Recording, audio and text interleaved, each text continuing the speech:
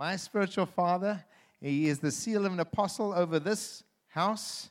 As I said this morning, we labor in the foundations of the apostolic foundations he's laid and has been laboring in, and we are rejoicing. Many of you that have been in word school, you are familiar with those foundations, but I'd like to introduce Sam to the rest of you who don't know him. To most of us, he is the father over this house, over the tribe. We are of the tribe of Sam, and I've become Peter Samson. So welcome, Sam.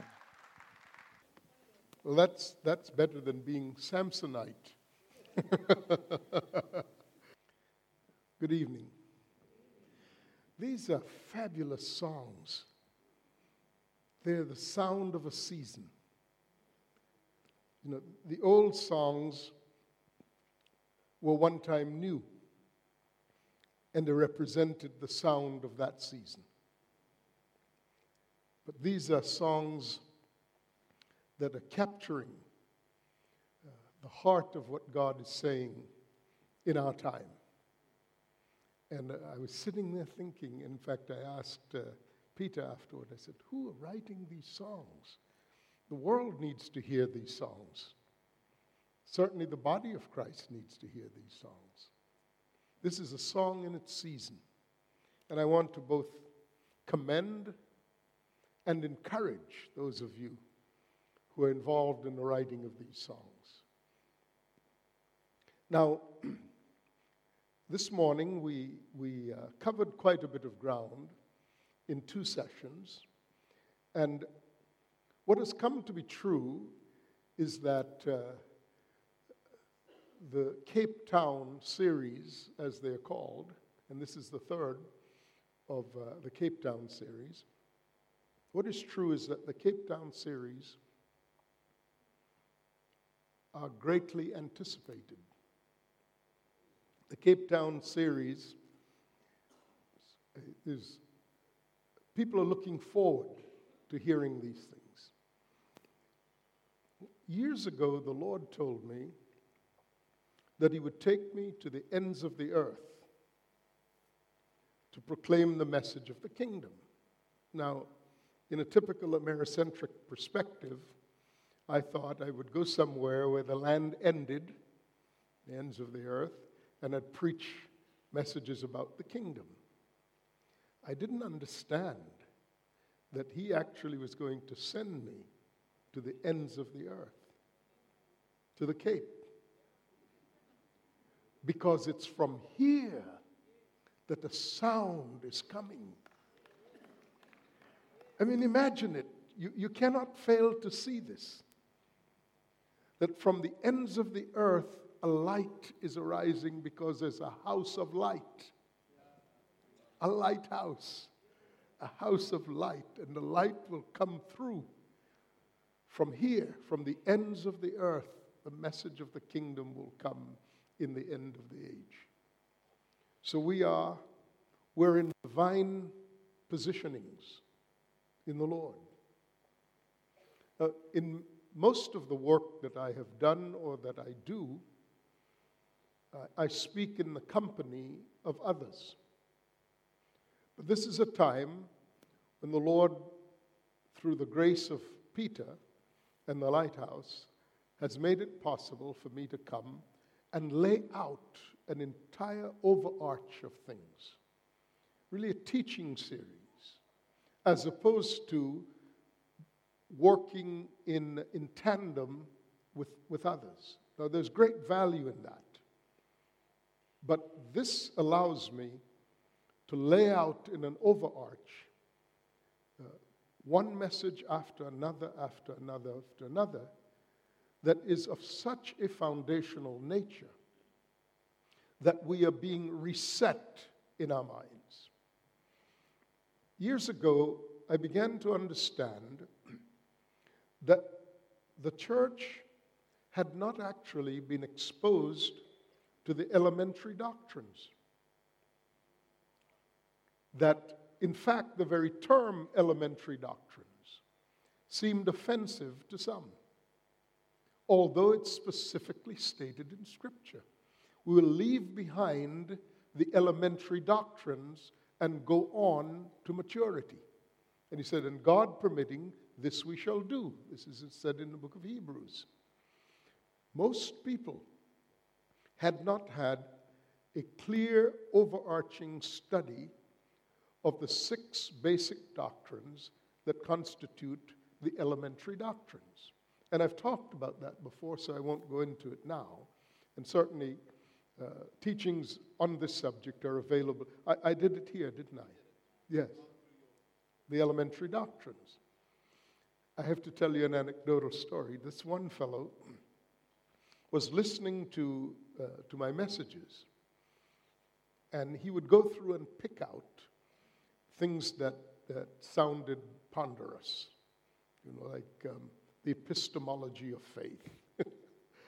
And he kept looking at the elementary doctrines, and he kept thinking, I don't need to listen to those. It says elementary doctrines. I'm way beyond that. But it kept calling him back. And so he said to me on one occasion, he said, I finally broke down and listened to the elementary doctrines. He said, have you thought about relabeling that advanced theology? Because he said, I didn't know the first thing about it. But it's elementary in the sense of elemental, foundational. Like children go to elementary school to learn the basics, basic skills, which then are developed in an advancing fashion so that they can build upon it and become and have even greater complexities of understanding. I believe that in our laboring, and those of you who have been part of our laboring, it's time to leave the elementary doctrines, to go on to maturity. Not because we don't need the elementary doctrines anymore, but because we should be so versed in them. We should be so practiced in the applications of the elementary things that they have become part of our spiritual DNA. And now we can go on to maturity. Paul said to the Corinthians, he said, I made the decision before I chose to come to be with you, that while I was with you, I would choose to know nothing except Jesus Christ and Him crucified. Because he gave as his reason, he said, because you're still on milk. But by now, you ought to be teachers of the word, but you're still on milk. You're still carnal. You're still immature. But he said, in between the two things, I chose to come to you knowing nothing except Jesus Christ and Him crucified, and because you are on milk. He then said, in between those two statements, he had said, but we have a message of wisdom among the mature. But it's not the wisdom of this world. It's the most difficult of undertakings, particularly for one who speaks in public, or for one who has the task of engaging this difficult thing. It's the most difficult task of all to change human culture. And I perfectly understand why no one wants to attempt it. Because you have to change mindsets. It's so much easier to get up and say the things that you know your audience knows, sort of like a rock star. Everybody comes to the concert, knows all the songs. And they're singing along because they've owned those songs, because those songs are attached to memories that are important to them. So you hardly have to do much if you are a public performer. Other than knowing what the audience wants, you don't really have to do much other than tell them what they want. And they go away having had a soul fest. Their souls have feasted and are even more enlarged in their capacities to maintain the status quo. But to change culture, to reset minds, is the most difficult thing to do. But what we have working for us is the power of God as revealed through the Word to change the mindsets. Now, we have two minds, of course. We have the mind of the soul, and we have the mind of the spirit. The mind of the soul loves predictability. It loves certainty. It loves for one day to be like another, because the bane of the soul is uncertainty. The loss of control is the most threatening thing to the human soul. Human beings will behave quite irrationally. People who are otherwise perfectly rational will behave completely irrationally if they believe that the thing that is at stake is the loss of control. So whenever you undertake to change human culture, you're undertaking a very threatening thing. And to change the culture from an emphasis of the soul to an emphasis on the spirit requires the work of God. But you know, anyone who has the opportunity to influence generations has no alternative except to bring the Word of God in the season in which God is bringing that Word. It requires a craftsmanship forged in the school of grace.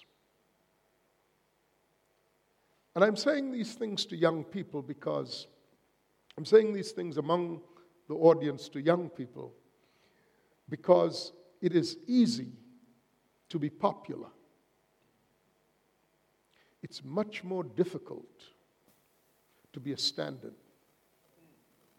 Much more difficult, Alyssa, to be a standard.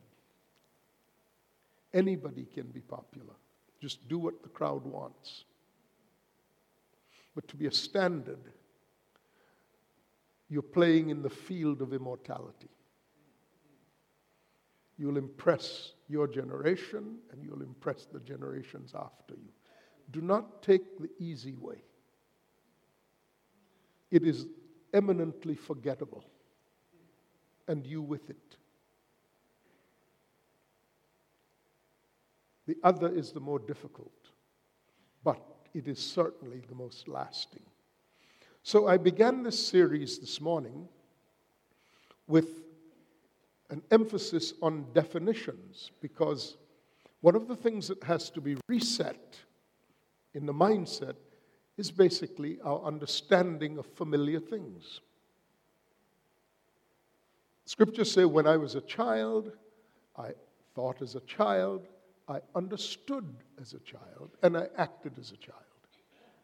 But when I become a man, I put away childish things. Now, that's not difficult to understand because it's playing right into the pathway, right in the model of growing up. When I see older men and women who cannot adjust to the reality of being older, I see foolish people.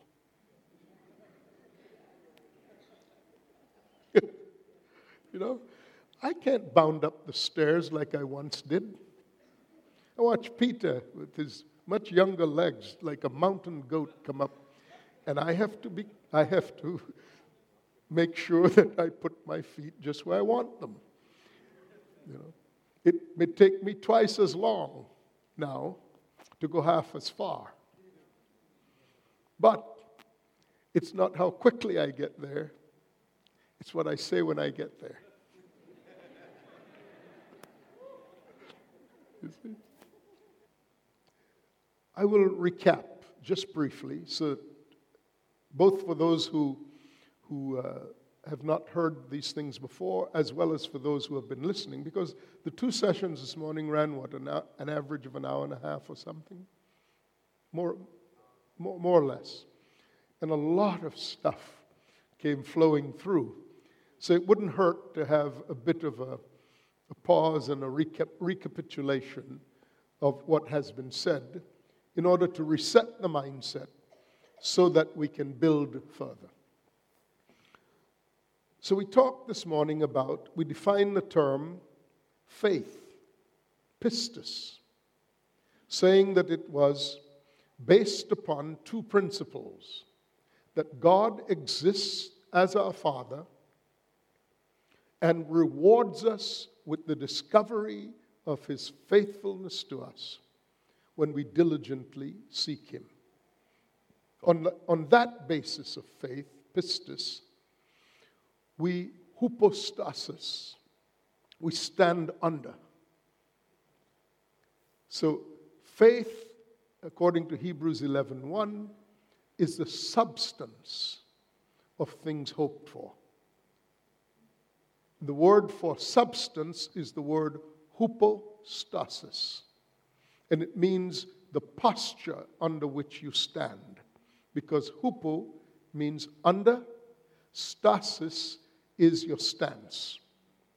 So the way we stand under the reality that God is our Father, the way that affects us, the way that engenders our response to God, is the manner in which we stand under it. But indeed, we don't just stand under it. The manner of our standing is we lie down, tatimi, which is to say, we are as if we are asleep. We are, in fact, it's a parallel to the word for burial. So we lie down without resistance under the truth that God is our Father, in the anticipation that He will raise us up, or He will rise up within us, which is the term histemi, from which we get the pharmaceutical term histamine. So in our vulnerability, because we have adopted as the posture of our lives into which we have come to rest, we have adopted the truth that God exists as our Father, and we'll find Him when we'll search for Him with all our hearts. And finding Him is not just a matter of intellectual pursuit. Finding Him is to discover the reality of His presence in our circumstances, because He'll stand up. When we lie down, prostrate in Him, vulnerable, He will stand up in our circumstance. We talked about the term antihistamine, because in an environment of vulnerability to allergens, for example, the body secretes water, fluid, to cushion the vital organs. That secretion of water is called histamine. The body produces histamines to cushion the vital organs. So the pharmaceutical sciences have learned how to mitigate the production of water so that the organs are cushioned, but the airways are not blocked. They can still function. So an antihistamine is not meant to neutralize the body's production of histamines. It's meant to minimize or to find that balance between the body being protected by the histamine as well as being able to function.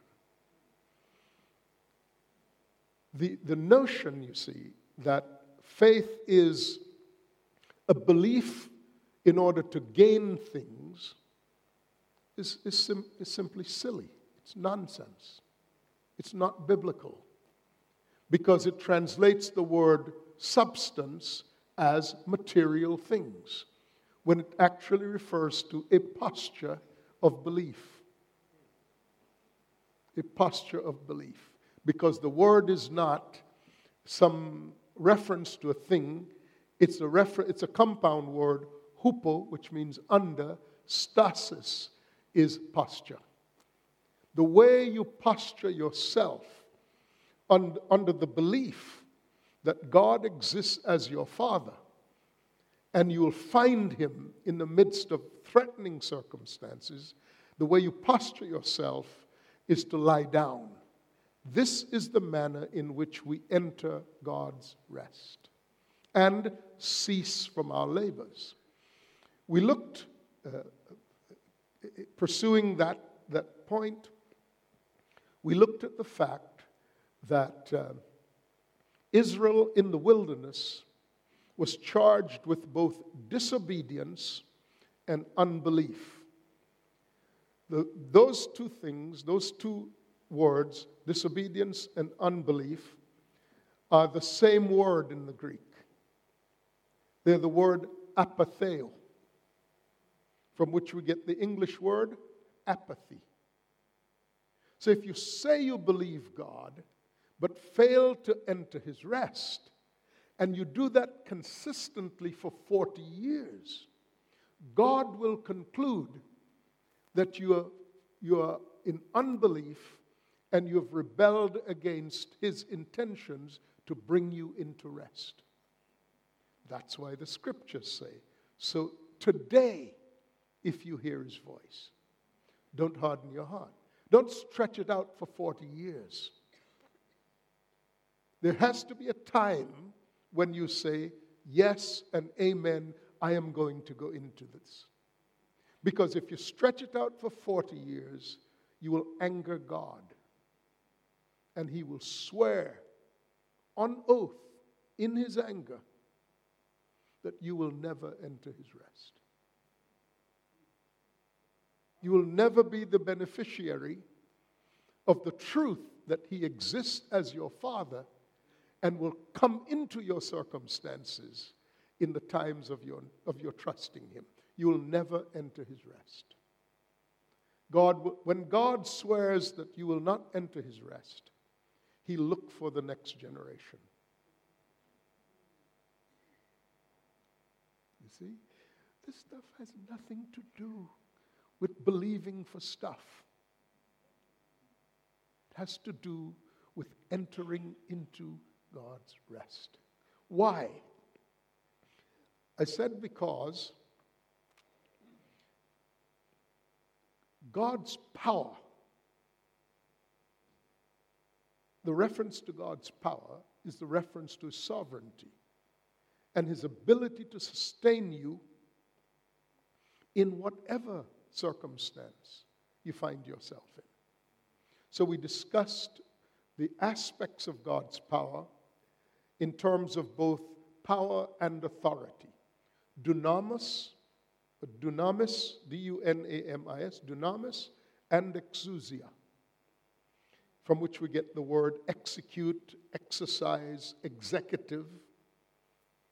And we saw ourselves, we looked at the difference between the character of power at rest and the character of power exercised. And we connected that to the word kratos, K-R-A-T-O-S, which is the manifestation of God's power. And we saw that the exousia of God's character of power, the exousia of God's character of power, the executives of God's power at rest are the sons of God. And we looked at the title of seeing the potential of the one who has all authority. The one who has all authority is called the plenary. And the one who exercises on behalf of the plenary his power is the plenary potentiary. These are governmental terms. So that when an ambassador goes to represent a nation, he is the manifested potential of the power of that nation. You are the plenary potentiary of the power of God in exercise. You are the manner in which God chooses to exercise his power. Now, this power, in its direction to you, when God exercises power on your behalf, not the power he exercises through you, but the exercise of power toward you. Grace, God acting toward us, that is called grace. Grace is the manifestation of the power of God in support of your life and being. Now, there are two words, so I want to go back now and pick up definitions. I've given you a rundown in, 5 minutes of what it took me nearly 3 hours to unpack this morning. So, admittedly, this is nothing more than a summary to reset the minds both of those who have listened to 3 hours already and or those who have not heard any of it before. We typically, in our theology, use the word mercy, or we use the word grace when we mean the word mercy. Let me explain. We say you should have grace for him. If somebody offends you, does things that are wrong, we'll say you need to have grace for him. Or when God forgives our trespasses and sins, we say we are the beneficiaries of God's grace. God in his grace winks at my transgressions. No, what we mean is God in his mercy. The words in the Greek are very different. The word for mercy is spelled E-L-E-O-S, eleos. And it means compassion, mercy, goes with such words as loving kindness and forgiveness. But grace is something quite different. Grace represents the form in which the power of God flows from God to you. Because, here is why. We touched on this morning. There are 3 sources of life, and we either have or have the potential of living out of 3 sources. The first of the sources is called bios. Bios. B-I-O-S. We anglicize the Greek term, and we call it bios. Sometimes if you're in the workings of your computer, it'll come up and the word will come up, the BIOS, and there'll be a bunch of information about the BIOS, or the life of the computer, or the programming in the computer. But BIOS represents the lowest form of life. It's life here on the planet. And it's an examination of the internal workings of the organic structure known as a human being, and the interaction of that organic structure with the rest of the world around him or her, including other organic structures. The circumference of that description of life is the word bios, or bios.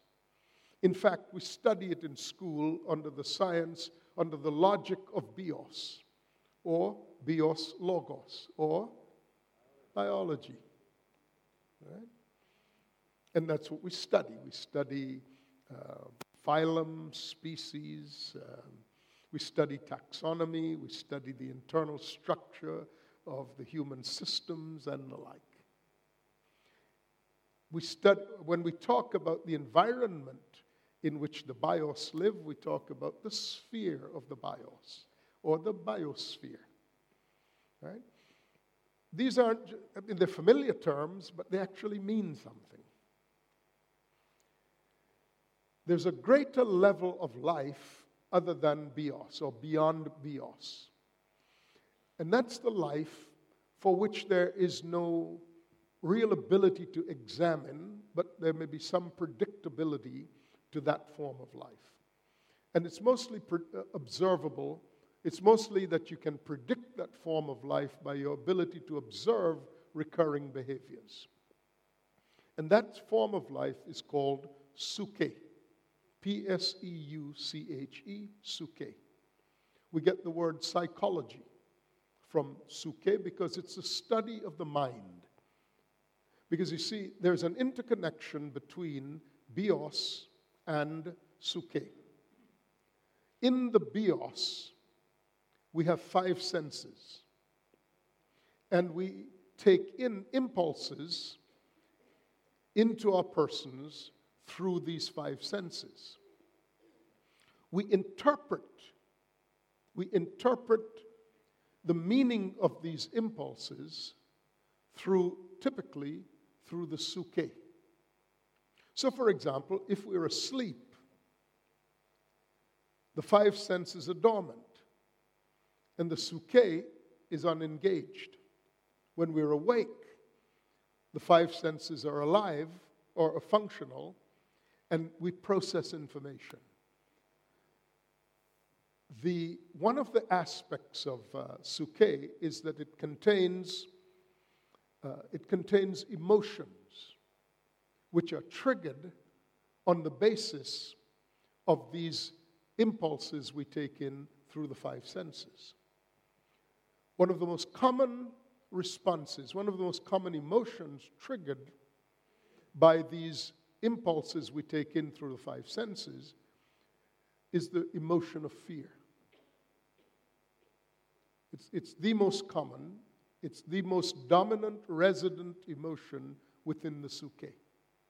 Because the psuche by itself is cut off from the ability to love in a manner that negates you becoming a victim through the impulses that you take in through the 5 senses. If you're unconnected to the other form of life that I will talk about in a moment, if you're unconnected to that, the impulses you take in through the 5 senses will inevitably cause you to retreat and defend yourself, because the emotion of fear within your soul will be inevitably activated. Something greater, something transcendent has to govern the way the psuche processes the things that come in through the 5 senses. And that thing is the other form of life, the highest form of life. That form of life is called Zoe, Z-O-E, with the 2 dots over the E. Because Zoe, you see, is a form of life that you're capable of accessing, but that form of life has nothing to do with the biosphere. It's nothing to do with the earth. It has nothing to do with creation. It has nothing to do with other human beings. It has nothing to do with the way you naturally think. Zoe is the reference to the life that is the same in God. That's the life of God. So when the scriptures say the Son, meaning Jesus the Lord, the Son has life in himself, and he gives that life to whomever he wills, that's Zoe. If you are the possessor of Zoe, it is because there's a container within your being that has been activated because it was once set in place by the one who created you. The container of Zoe in you is called your spirit. It's called your spirit. And it connects to the eternal. It connects to the life that is in God himself. So when you have eternal life, you're living in the biosphere, powered by, motivated by, governed by, infused by, sustained by the life of God. So you have eternal life in your biosphere. Now, okay? Now, quite obviously, that's a life of power, because intrinsically it is the life of God that is now available to you within the device that God placed within you called the Spirit. So when you're born again, what is activated is the container of bios, and you can receive the life from God into that container, and it revolutionizes your entire perspective on who you are and why you are here. And the first reference to that life in you, the first response of that life in you, is you call out as if you're born from another planet or from another realm. You say, "Father, Father." And you're not talking about your daddy. You're talking about the one whose life now is filling up the measure that is called your spirit. So that's a life of dunamis. That's a life that's a very complex life. You know, these aren't the things we talk about. These aren't the things we've studied out.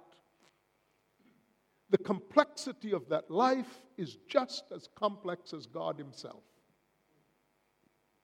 Doesn't have anything to do with you. Doesn't have anything to do with what you worked for, what you're entitled to. It is a gift from God. And that gift comes in 5 administrations that are known as grace. Okay? You see how vastly different this concept is from mercy. Mercy relates to the characteristic of God that has to do with loving kindness. Grace has to do with the characteristics of God that have to do with power. Power. The power to sustain you, the power to establish you, the power to conform you, the power to enable you to become an accurate representation in the earth of who God Himself is, because that's why you have the life of God in you. If you have the life of Adam in you, who are you going to behave like? Adam. Because you're born of Adam. If you have the life of God in you, why would you need the life of God in you anyway? I mean, you're already alive. Just live your days and be done. Okay? Why do you need life that cannot dissipate? What's the value of that? So we could be consumers of poiki and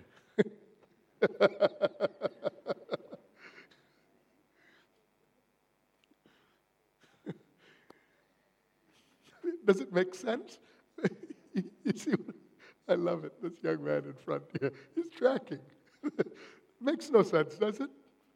You wouldn't need that high life if all you're here for is going in the veld and having bush tucker and that sort of thing. What do you need Zoe for? Unless and until you understand that your life is not expendable because it's tied up with the reality of God, then you begin to explore what is the purpose of having the life in me that comes from God. The life in me that comes from my mother and my father allows me to live like my mother and father. And when I was a kid, I was named after my father, and they called him Sammy. So his father called him Sammy. So if I were walking down the street of my village and someone saw me and said, who's that boy? And somebody might say, oh, that's Sammy Solan's boy. He looks just like him. He walks like him. My mother used to say, you walk like your father. And that wasn't a good thing, apparently. So I had to learn to walk differently. In your bios, you look like, and your purpose is that you are like, or you're supposed to be like, your forebears. But if you're born of God, why? Why do you suppose God created a container within your being that He meant to fill with the life that transcends human life? That has to do with your purpose. You need that because you are this. You see? I know you see. I'm trying to make it as simple because in the architecture of trying to change mindsets, this is the most difficult thing to affect. That which is born of flesh is flesh. But if you're born again of the Spirit, you are a spirit being. And your father is not your natural father. Your father is the father of this new being. So if any man be in Christ, listen, guys, you know the scriptures. I know you know the scriptures. But this is the day when the breath of God is blowing on the word. And dried bones, old mindsets, dead ways are discovering new life. Because it is the time.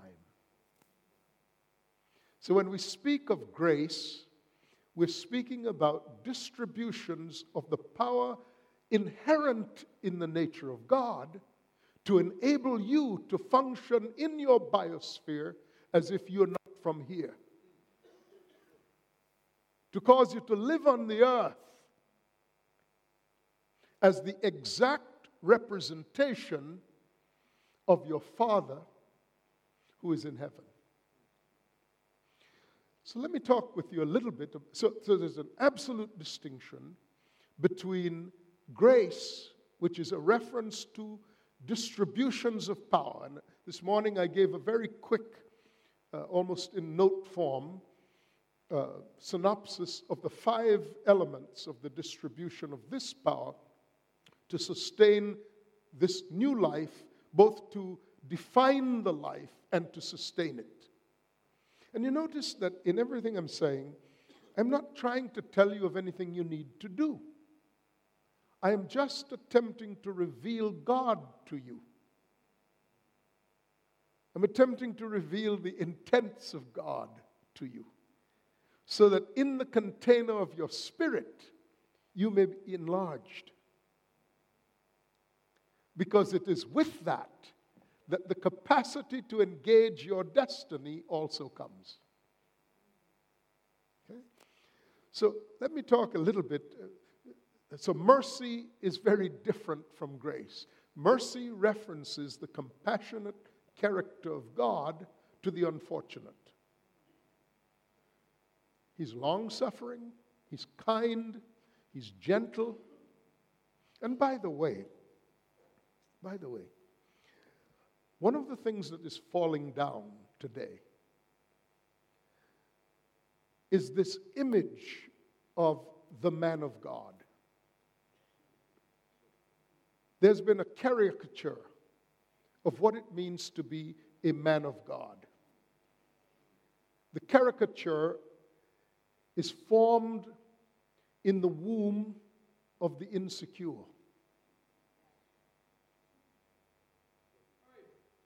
Whenever you see men strutting, whenever you can't touch them, You know what the living God, the Lord Jesus Christ, having suddenly come back from the dead, you know what he said to his disciples? Touch me, handle me. Eternal life is touchable. It's meant to be handled. Taste and see. So when you see men posturing, they're not men of God. They're men of the flesh. They're not men of God, they're soul men. Yeah? Because you know how you know a man of God? He's secure in who his Father is. Because it says so in the Word. For men of God are gentle and they do not strive because they're fully vested. They're robed in what something else we talked about this morning, the magisterium. You remember that? Magistrates, magisterium, Elohim. Listen to that portion. I don't have time to go back through it tonight. It's that characteristic of God that is majestic, that handles power and authority without partiality, that dispenses justice without favoritism. You never keep an eye on who has the potential to give you the biggest offering. It means nothing to you. It means nothing to you. As God brings back the template of the actual, of the original, it will radically deconstruct the fakes.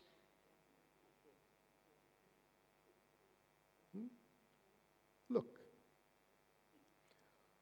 I'm attempting to implore you that you might understand the God I represent. But it cannot be my words alone. It cannot be my words alone, even if my words are right. Because the standard of the representation of God's righteousness is not merely in saying right things. We must be the incarnation of the things we're saying. It must first work in us. Otherwise, we have no business pretending it'll work in anybody else. And that's why we have to strut and fret upon this stage of life, as Shakespeare would say. Being like sound and fury, signifying nothing. A line from Macbeth. So you have to impress you. No, if they cannot be touched, if they cannot be handled, they're not real. They're afraid they'll break. What is it like if you're to meet the Lord Jesus Christ? Or more to the point, what is your idea of being in the presence of God the Father? What do you suppose Father means? I mean, this is the source of your origin. This is your progenitor. This is one from whom you come. What would he wish to convey to you about himself?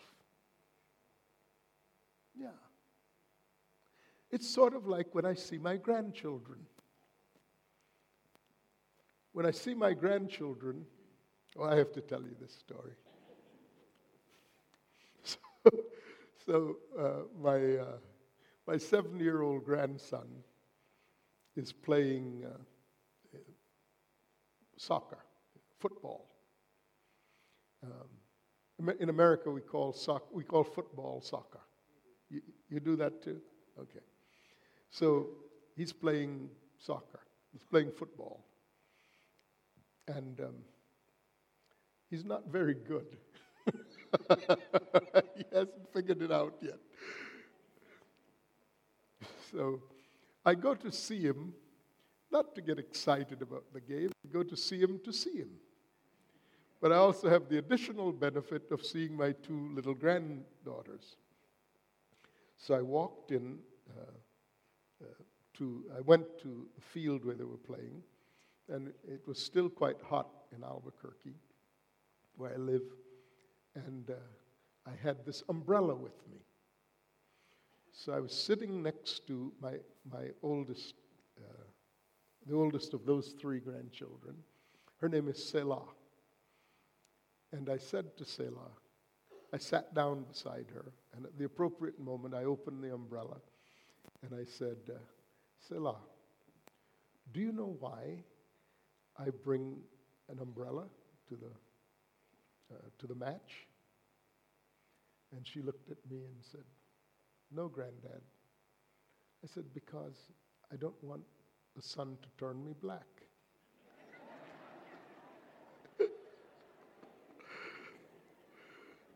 She looked at me and she said, Granddad, you're already black.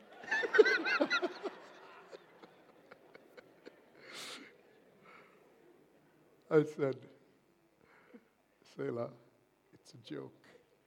Oh, she just, it's at one moment when children come alive, and she got it, and she just laughed, slapped her thigh and laughed again. And then she'd look at me in a sidelong view from time to time, and she'd just laugh all over again.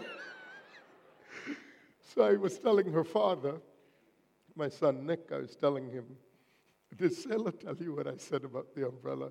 He said yes, and she was laughing uncontrollably all over again. I told my wife afterward, I said, I want her to remember her grandfather as a kind and gentle old man. I don't want her to think of her grandfather necessarily as some, globe-trotting apostle or some ponderous figure. No, I want her to think of the one who brings her a certain kind of chocolate, because I've brought her one since she was old enough to have one. And I want her to remember how funny her grandfather was. I want her to know the source of her origin intentionally. I want her to be impacted by the kindness. I want her to understand that she's not lost or at loose ends. She comes from people who understand the obligations of being noble. I want her, when she thinks of me after I'm gone, to remember her kind old grandfather. When you meet with God, you should come away being established in who you are. Otherwise, we're orphans. We have to start over. We have to start over in every generation because we're given nothing. We were put here to be the incarnation of the very nature of God. It's God's idea, to be found in human form. It's not our idea. Incarnation is not a ponderous or formidable reality. It is actually the design and the intention of God.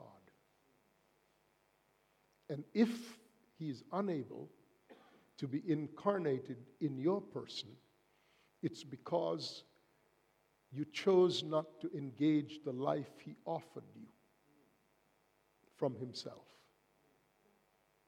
Just like we have life from our forebears in the natural, so we are to have life from God in our spirit for the purpose of understanding who we are and why we are here.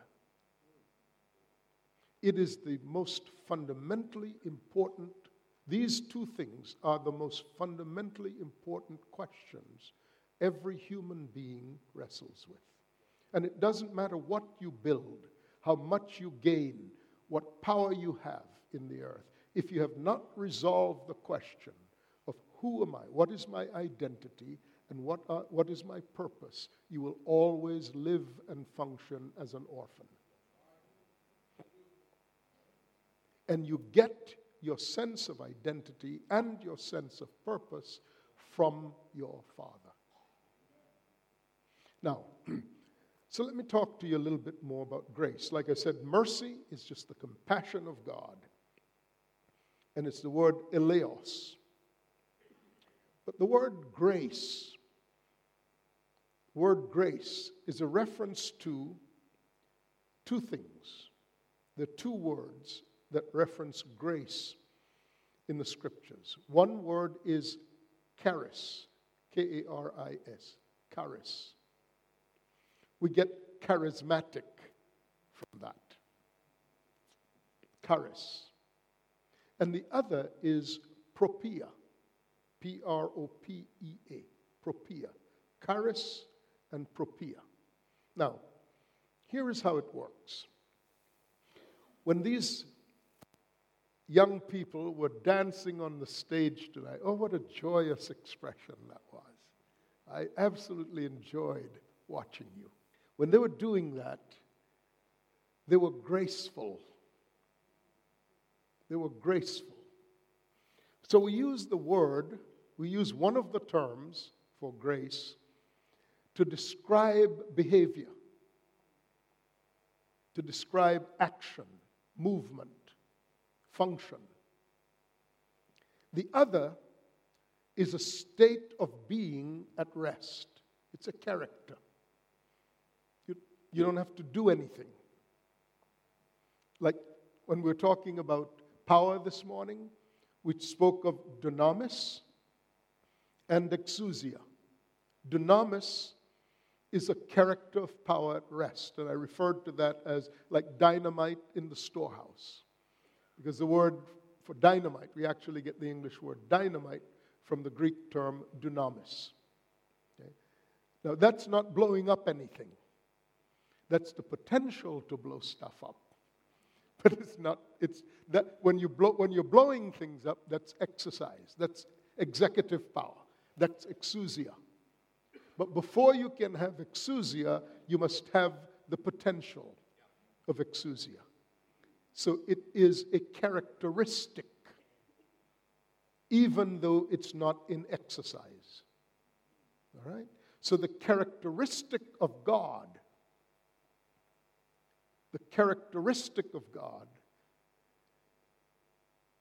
referenced by the term grace, is the word charis. And it means his innate nature to extend power on behalf of those who trust him. That's why we can lie down, tetimi. That's why we can lie down in the truth that he exists as our Father, because he knows when to move from charis to propia. He knows when to become executive. He knows when to execute on our behalf. And in fact, what triggers the executive action of God on our behalf is precisely our vulnerability. When we place ourselves in dire submission to him, the character of grace requires God to act. It's his character. The word charis implies the inevitability of God, motivated to act upon upon the observation of those who have put their trust in him, so sufficiently demonstrated that they're lying down in the midst of danger. It's something like, you prepare for me a table in the presence of my... That's grace. That's the character of grace. So, before you can act, there has to be preceded by the action the existing character of grace, which is the obligation to behave in a certain way regarding those who trust you implicitly. This is about God. That's what I'm saying. I'm trying to reveal the nature of God to you. So, charis, the word for grace, is a reference to the intrinsic, the internal, the intrinsic, the resident, the thing at rest. God doesn't have to do anything to have the character of charis. He is that. Now, the word propia is where we get the English word appropriate. Appropriate. For the behavior to be graceful, for the execution of grace, for what we do to be said to be graceful, it has to be underscored, understudied, or underlain by the existing character of grace. Now, let me give you an example. In the old days, when in ancient Greece, for example, when actors went down to the stadiums to perform plays, whether by Aeschylus, Euripides, or whomever, they would wear a mask. And if they were portraying a comic character, and to this day, theater masks are like that. If they portrayed a comic character, they'd have a smiling mask. And they'd hold the mask in front of their faces. And the mask also was designed to amplify the sound that they made. Correspondingly, if they were portraying a tragic character, they would wear a frowning mask the other way. And that would indicate that they were presenting the picture of a tragic person. Now, the audience understood that these actors were not the actual characters that they were playing.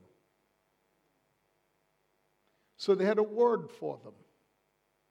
They were called hypocrites.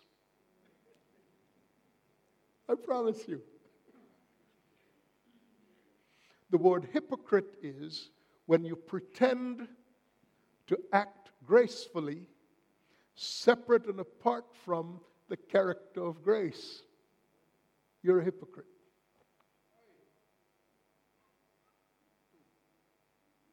Sure. You should have been laughing at my saying sure, because I don't say sure, except when I'm here. You say sure. Or ish.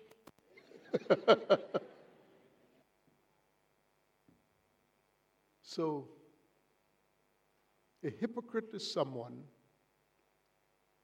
who pretends to possess the character of power, but is unconnected to the source of power, and therefore lacks the character of power.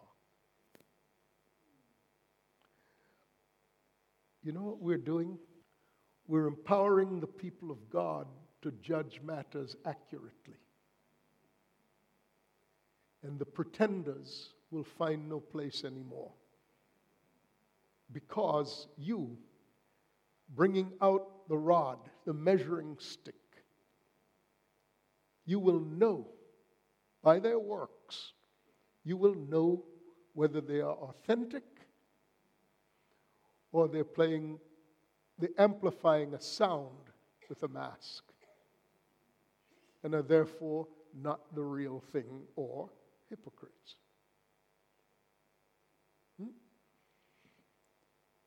So there are five bases of the showing of grace. The power of God sustains the Zoe life in us by 5 specific administrations. So you'll find references to grace distributed in 5 forms. Number 1, I'll give you all 5 first, and then I'll go back through and talk to you about what each one is. Number 1, there's the grace of salvation. For by grace you have been saved. And that not of yourselves, it is a gift of God. What kind of gift is it? It's a gift of power. Because no demon in hell, no indeed all of the configurations of that which opposes God, cannot prevent that grace from rescuing you from the powers of darkness and bringing you into the kingdom of God. It's a demonstration of power. It's a specific administration of power called the grace of salvation. The second is the grace of reconciliation. The grace of reconciliation. The first is the grace of salvation. Second, the grace of reconciliation. The third is the grace of conformation. Conformation. I'll explain these, of course, to you. The grace of conformation. The fourth is the grace of maturation. Maturation, by which you grow from being an infant to the huios of God, the power to become. He gives us grace that is represented by the power to become, the huios theo, the mature sons of God. There's a grace for that. And finally, it all leads up to, and each one is a lower order that is leading up to and is therefore inherently subsumed in a greater order. So when you reach the final order, the grace of exact representation, when you are in that administration of God's grace, you also are mature, you've also been conformed, you've been reconciled, and you are saved. Okay?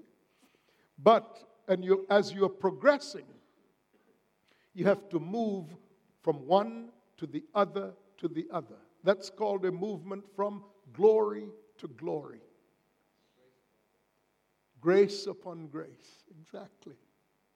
You're receiving, that's what receiving double, triple, quadruple, etc., portions of grace means. Right? Most people settle for the grace of salvation. And they build a mythology around that. And they talk about how once you're saved, you're always saved. And they don't have the first clue as to what they're talking about by actually being saved. Do you know nowhere in the Bible is there a reference to the grace of salvation meaning going to heaven when you die? Now, don't misunderstand me. God rescues you from hell. Okay? That's part of what He saves you from. But it's not even the whole of the matter. We settle for the most minimal things. The grace of salvation is about how God translates you, pardon me, from the powers of darkness into the kingdom of His Son. Now that kingdom is called both the kingdom of God and the kingdom of heaven. Because every kingdom is about a domain. That's what we mean by a kingdom. Kingdom is a domain with a king, with a sphere of rule, with authority to rule, with subjects, and with an economy. That's what every kingdom, these are the elements of any kingdom, every kingdom. Now, what is the domain of the kingdom of God? Well, we know it's God's kingdom because it's called the kingdom of God. So we know who the king is. And He has set His king, His chosen one, upon the throne of His authority. So the king of the kingdom of God is the one who claims that God gave him the right to rule this kingdom when he claimed, all authority has been given to me in heaven and on earth. He's the king. And God himself said, I have set my king on Zion, my holy hill. That's why the kingdom is called the kingdom of God. It's the sovereign authority of God by which this kingdom is constituted and sustained.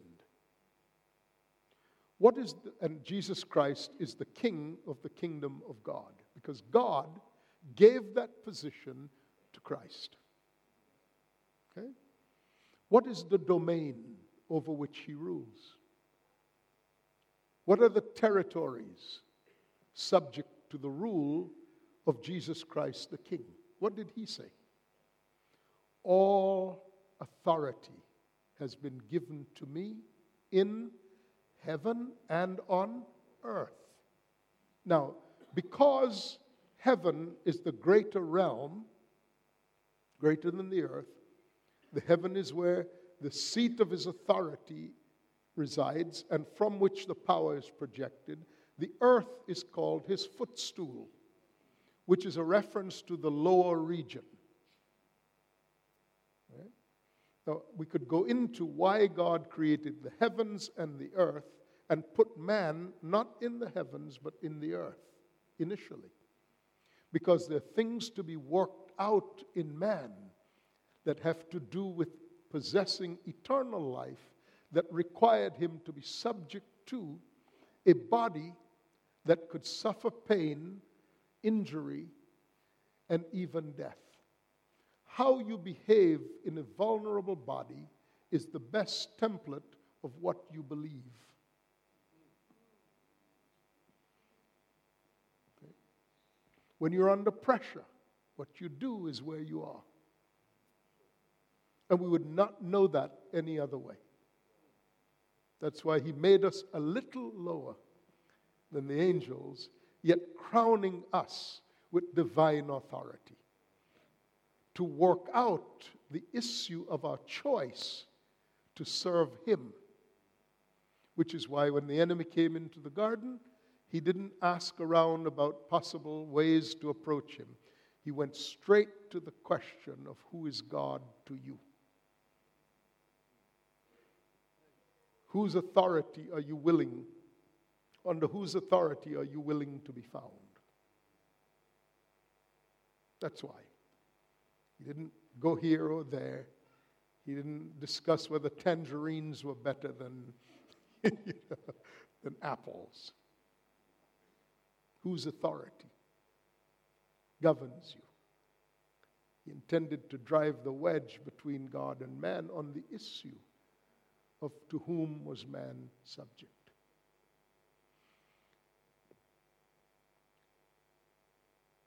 Salvation is the restoration of choice regarding your citizenship. Under whose authority as king are you going to find yourself? Okay? So, whenever we are discussing the issue of sovereignty, or as you would say here, sovereignty, we're talking about the settling authority in the domain in which you find yourself as a citizen. In ancient Greece, there were city-states, and a person was a citizen of a city. That word for citizen has made its way into the English lexicon as the word politics, because the Greek word is the word polis, P-O-L-I-S, polis. It's a root word for population, people, politics, polity, words relating to citizenship and governance. Because no one in ancient Greece saw himself as a free citizen with rights against the state.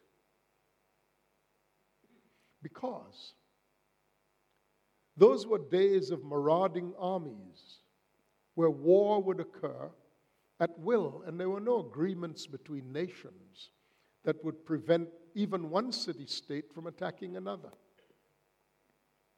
So your citizenship in a state was the best and perhaps only guarantee you had of some level of social stability. So you relied on your God. You relied on the integrity of your city walls and the gates of that city. You relied upon the military force that guarded the city. You relied upon the integrity of your king. Otherwise, you're just a guy in the field when the armies came. And you had no stability. You had no permanence. So citizenship in a kingdom was a well-defined concept to men and women of antiquity. It was a prized thing.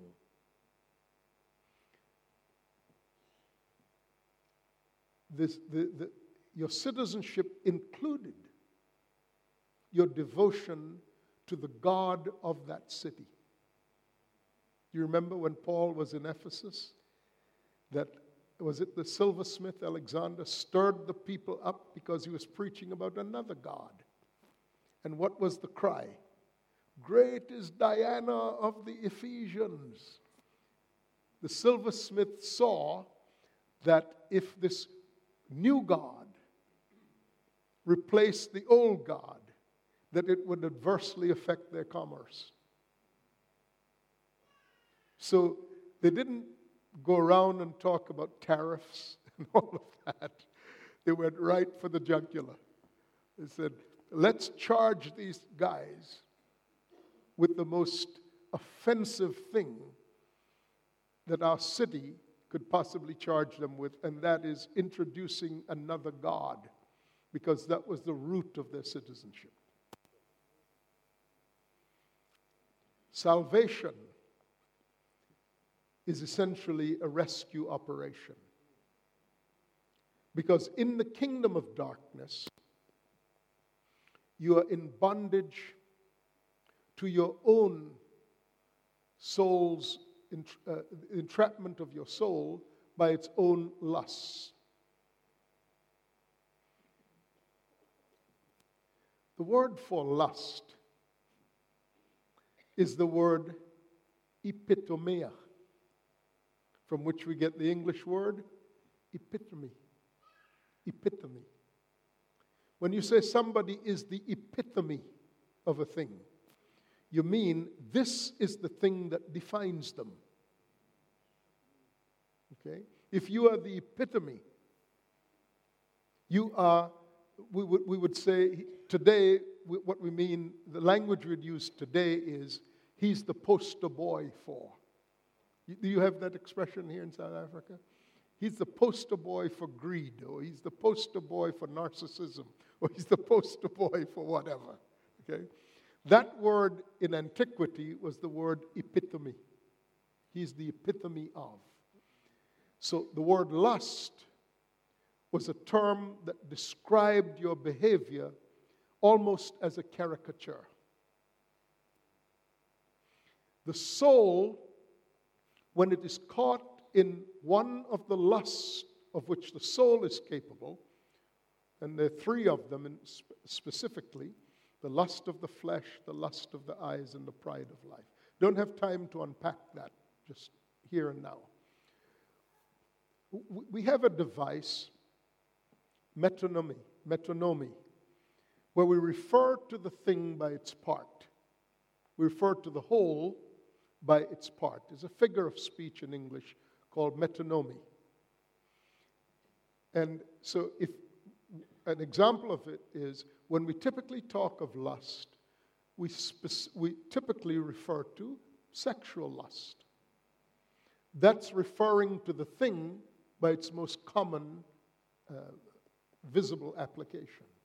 But sexual lust is not the depiction of lust. It's an example of lust.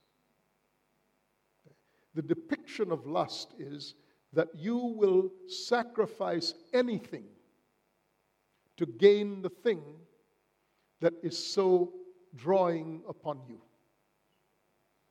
Okay? So you are the epitome of the pursuit of that thing. Because whatever you seek, you will find. And if that's what you're seeking, you'll excel in it. You'll be the poster boy of it. You'll be the epitome of it. That's the meaning of the word lust. The kingdom of darkness is set up to appeal to the lust of the soul, which are three: the lust of the flesh, the lust of the eyes, and the pride of life. It promises you that if you chase that mirage, you'll find it. You'll get it. But because it's a lie, nobody ever gets it. You give up everything to get it, and it makes you ashamed in the end. Because it's an illusion. That condition is described as death.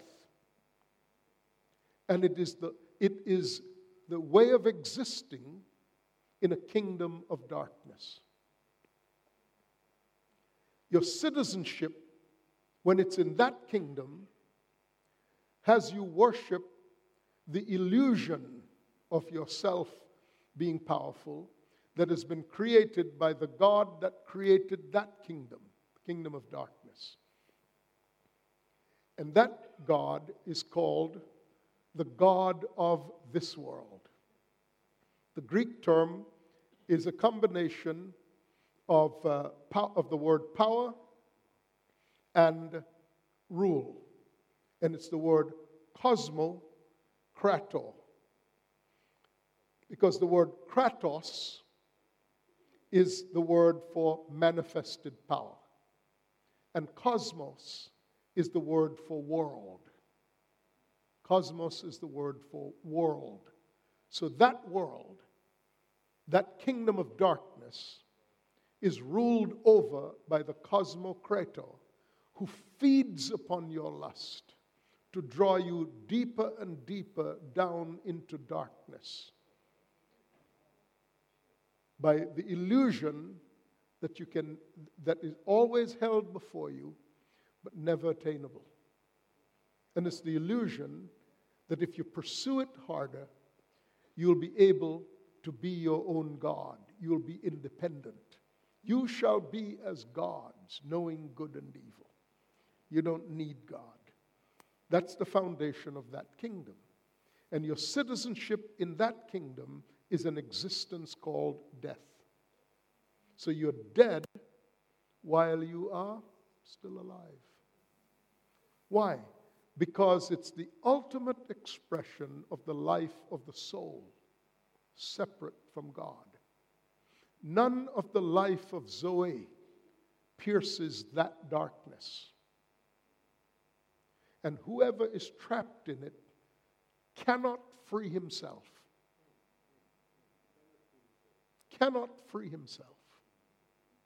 And in fact, the more you think you can free yourself, the deeper in the coils of this dragon you're sucked into and squeezed, where the very life in you is squeezed out of you.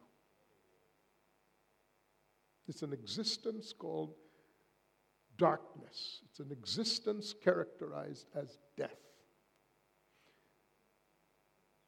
When Jesus sent his disciples into this dark domain, he said to them that he had commissioned them, he had authorized them to go into this domain and bring out captives and lead them out of that into the kingdom of God. And he said, and the gates of hell shall not prevail against your coming.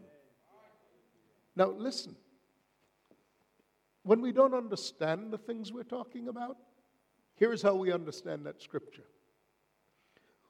The gates of hell are coming against us. And we're just trying to hold on until either we're raptured or Jesus comes. What utter rubbish. Silly, foolish stuff.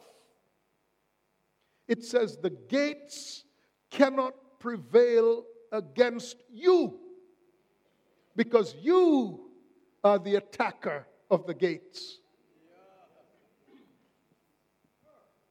Because in the ancient days, cities, domains were set up like that. I had the occasion to visit Solomon's chariot city in Megiddo. And I'm sure you've seen that many times, as many times as you've been over there. And you know that the walls of the city that are still standing, Megiddo, 12, 14, 15 feet high. They're casemate walls. But leading up to the gate is like a maze. You come in, you turn again, you turn, you go, and then finally you get to the gates. Because the gates were set up to make sure that at some point in the attack upon the gates were the vulnerable places of the city. So they set up the gates to take advantage of the vulnerabilities of an attacking army. The archers on the wall at some point would have a shot at your back with their arrow because at some point you had to turn your back to them as you came in. So what he's saying to his disciples, when you are the attacking army under my authority with which I have commissioned you to go and rescue people who are entrapped behind the gates of hell in the kingdom of darkness. When you come, that device, that trick that is supposed to make you vulnerable will be absolutely worthless against you. That's grace. That's manifestation of power. He's commissioned us to destroy the works of the devil. And the grace to do it is the grace of salvation. You see why we can't be talking about grace as mercy? This is the active demonstration of the power of God. Before you were in your mother's womb, God knew you. Before you were born, He set you apart. You had an identity in God before you had an identity in your flesh. In fact, God reminded Jeremiah that his identity in God which being before his mother's womb, his identity in God was to speak forth God's word as a prophet, to reveal the mind of God to his generation. Now, when you come into the world, you don't know who you are, because your reference is not to that, to what you were formed to become. How you were to carry that specific endowment of the presence of God that He meant to put on display in your person. That's the manner in which God becomes incarnate. Carnal is the word for flesh. Incarnate means in the flesh. Right? Now, God gave you eternal life, Zoe, to sustain you, to carry a specific manifestation of God that He chose before you were in your mother's womb, so you had nothing to do with it. He configured you to carry His presence in a manner that demonstrates the living God and His character in you, in the world, as your destiny. Your mind has to be renewed before you could lay a hold of what that is. And there's a grace that is called the grace of reconciliation. God wants to put you back into the state of being in which you were when you were in His mind, so that you can function out of that when you are here on the earth. That's why He would give you eternal life. Now, I'm not going to unpack that any further because my time has really gone tonight. Tomorrow, I'll start out with talking a little bit more about the grace of salvation. I'll unpack the grace of reconciliation.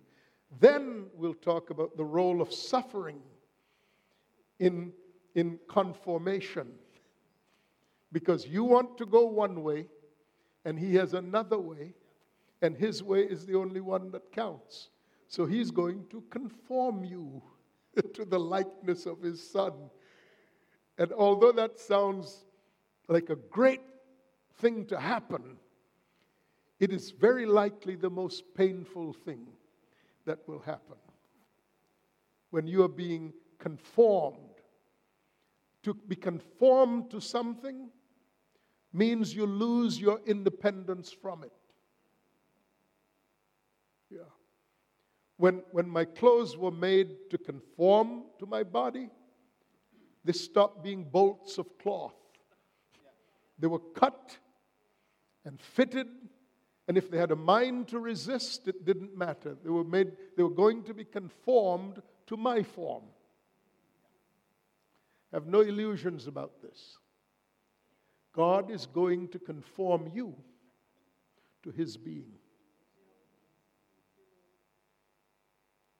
And the glory of God will come on you as He conforms you to the manifest expression of His being. The Son is the radiance of His Father's glory and the exact expression of the invisible God. He's going to tailor you to the exact specifications for which He foreknew you. You will not avoid being conformed to the likeness of the Son. And He has a way of doing it. He absorbs you into the Son. So whatever is true of the Son is how you're going to be tailored by Him. So, we'll continue on to explore. This is the message of wisdom among the mature. We're not children anymore. Not unless we are actually children. As we grow up, we will become the plenipotentiary of the exousia of His dunamis. That's a good note to leave it on. Thank you, and God bless you.